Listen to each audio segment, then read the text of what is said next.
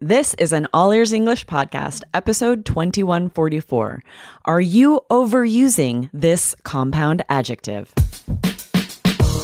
Welcome to the All Ears English podcast, downloaded more than 200 million times. Are you feeling stuck with your English? We'll show you how to become fearless and fluent by focusing on connection, not perfection, with your American host, Aubrey Carter, the IELTS whiz, and Lindsay McMahon, the English adventurer, coming to you from Arizona and Colorado, USA. And to get your transcripts delivered by email every week, go to allearsenglish.com/subscribe. Back in 2013, there was one compound adjective in English that people were overusing all of the time. Find out what it was and whether we're still hooked on this word today.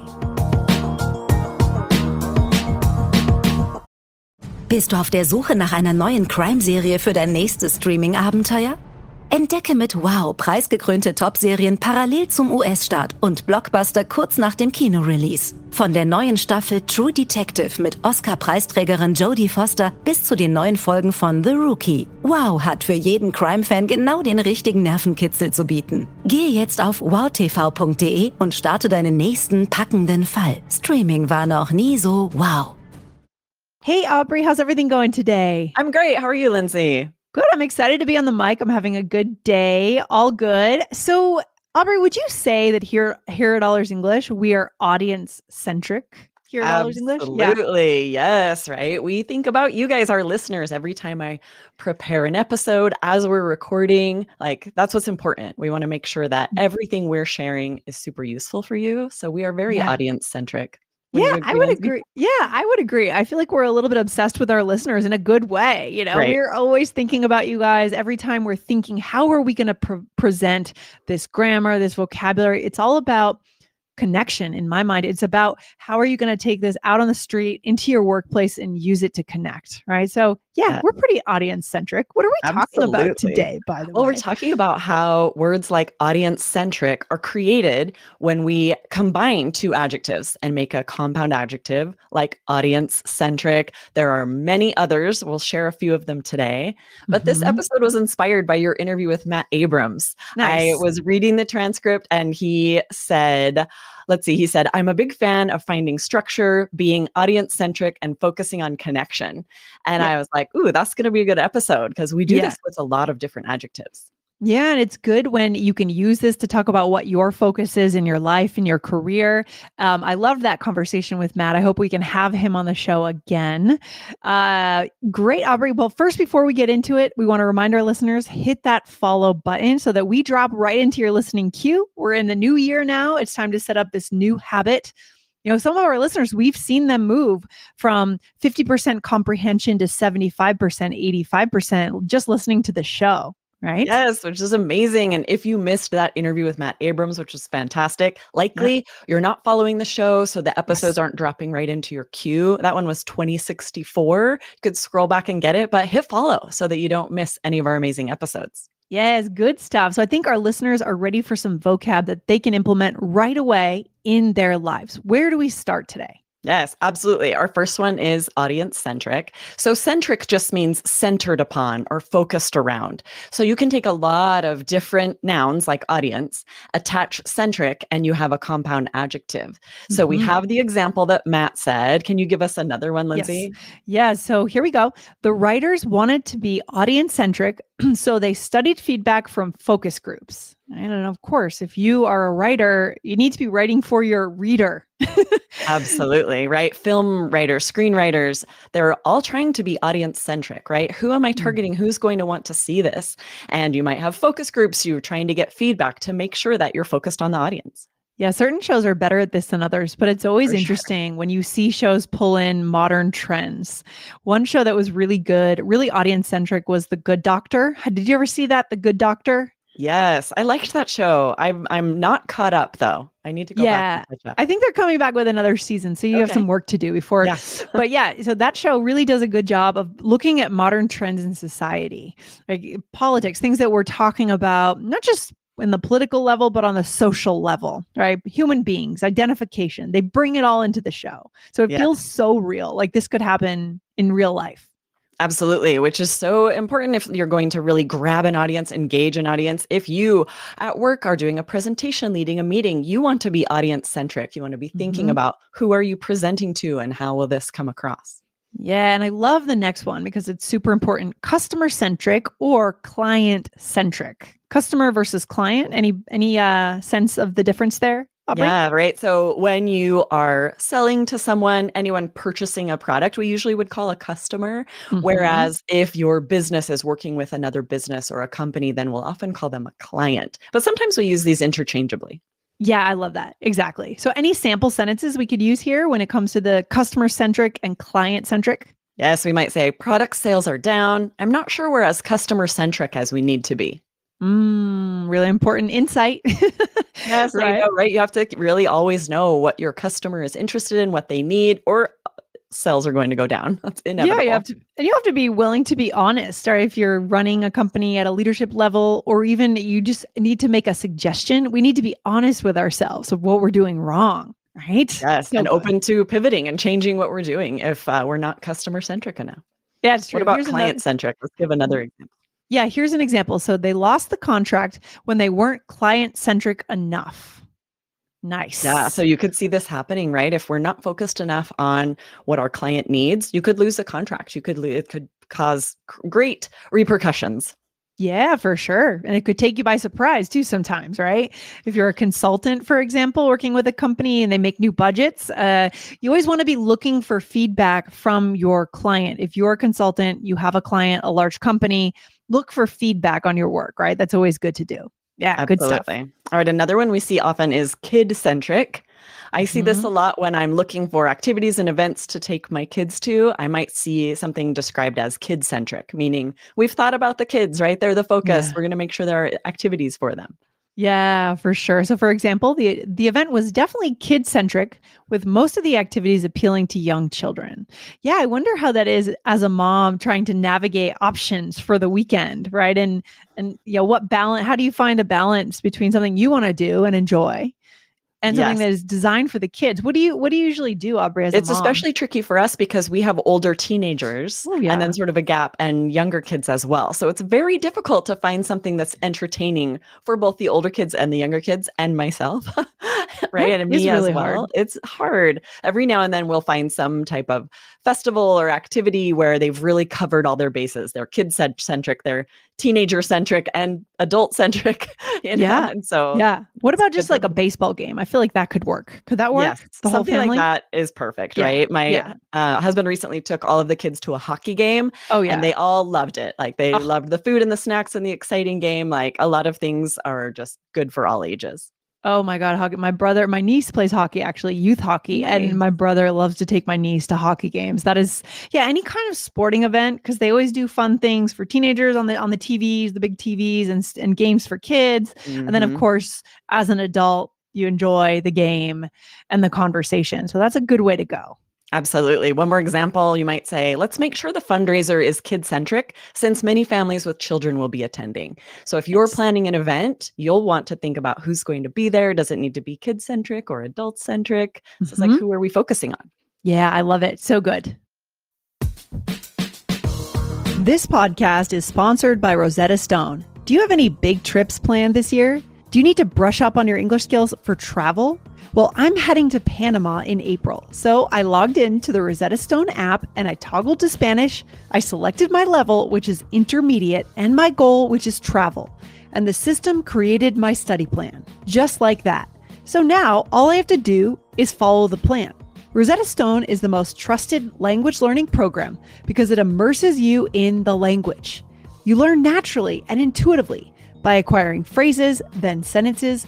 Then you're ready for full conversations and, of course, connection. And with Rosetta Stone, you improve fast because there are no translations into your native language. I also love that it's available on desktop or as an app.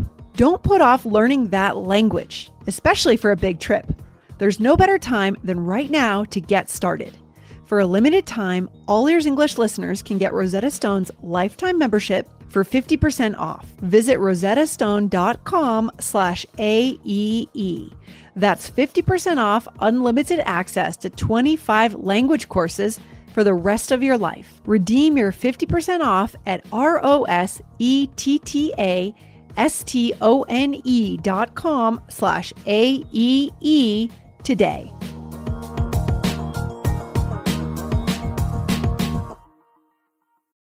Okay, Aubrey. So do we have an important caveat, little grammar piece we want to let our listeners know about here, something they need to know? Yes, the punctuation is tricky when you're adding centric to a word.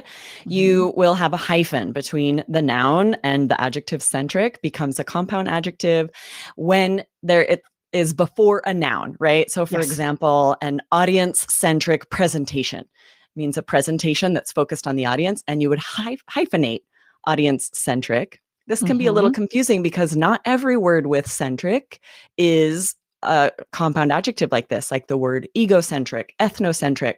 This is a word on its own. Yes. And so there's no hyphen.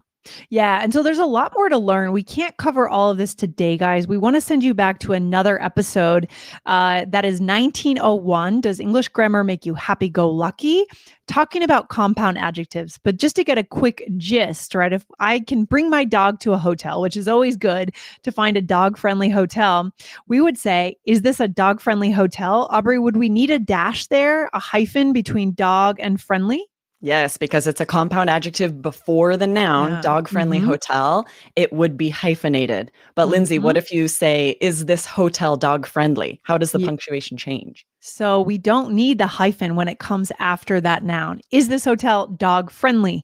All right. So at that point, it's no longer needing the hyphen. So guys, if you're confused about this, first of all, you're not alone. A lot of native speakers are confused about this. Absolutely. We see a lot of mistakes made by native speakers as well with these. Yeah. So go over, first listen to that episode. And then, a tool like Grammarly is super helpful for this kind of thing, right? I use Grammarly inside my emails just to make sure I'm not making these little mistakes. And you can find resources to help with that. Absolutely. And we use this with many different words, right? You might see millennial centric, Gen X centric, female centric. And at one point, it was definitely becoming overused. And when I was looking this up, I saw an interesting article in the New York Times by Philip Corbett. This is from 2013. And he was really passionate about the fact that we were using this too much. He said that he had counted 150 times that centric had been added to make a compound adjective that year in 2013 in the New York Times.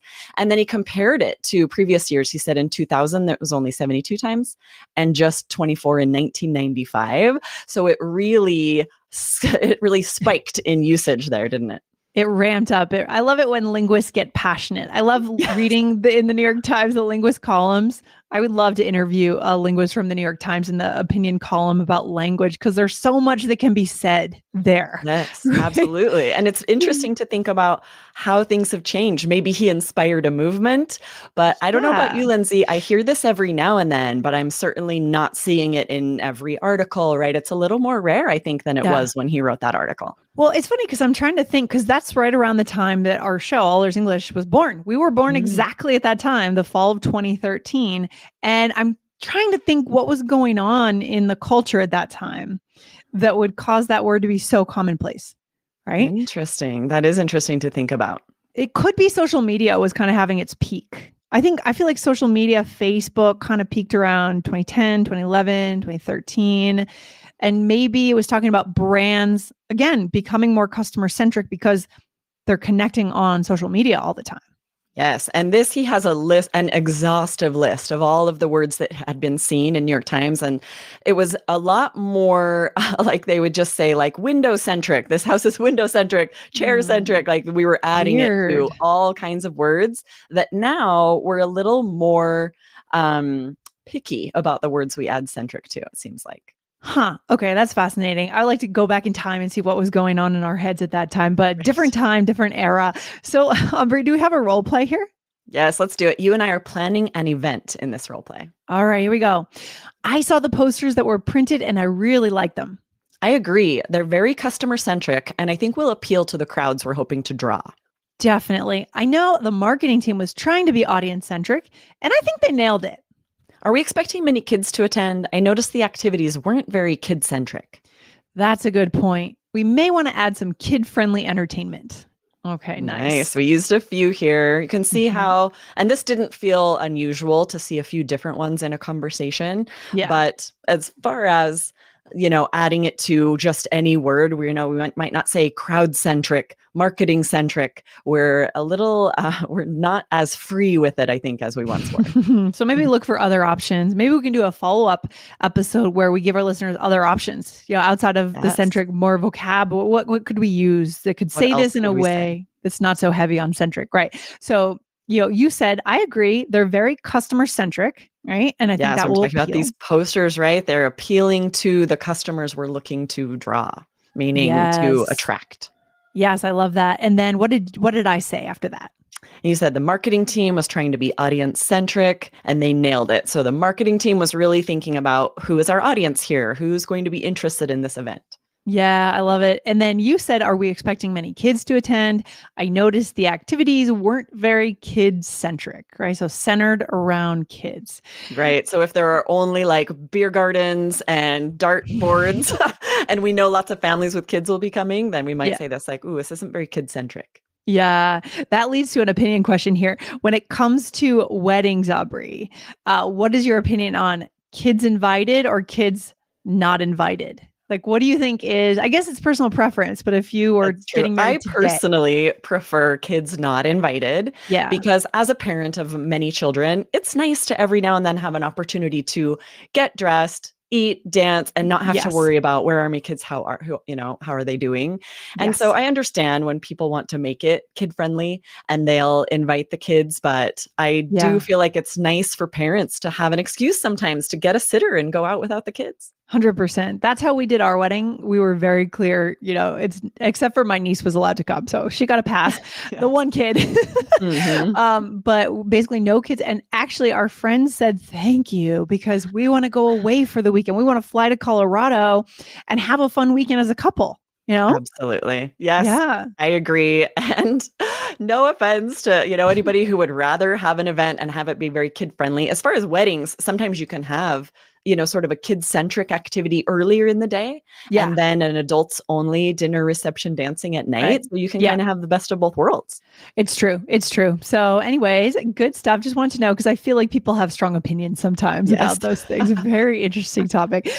Maybe that'll be our poll for today. Who knows? Who Ooh, knows? So, yes. Love that. any final takeaway for our listeners today? Yes, guys, adding centric like this does make your speech more native and natural.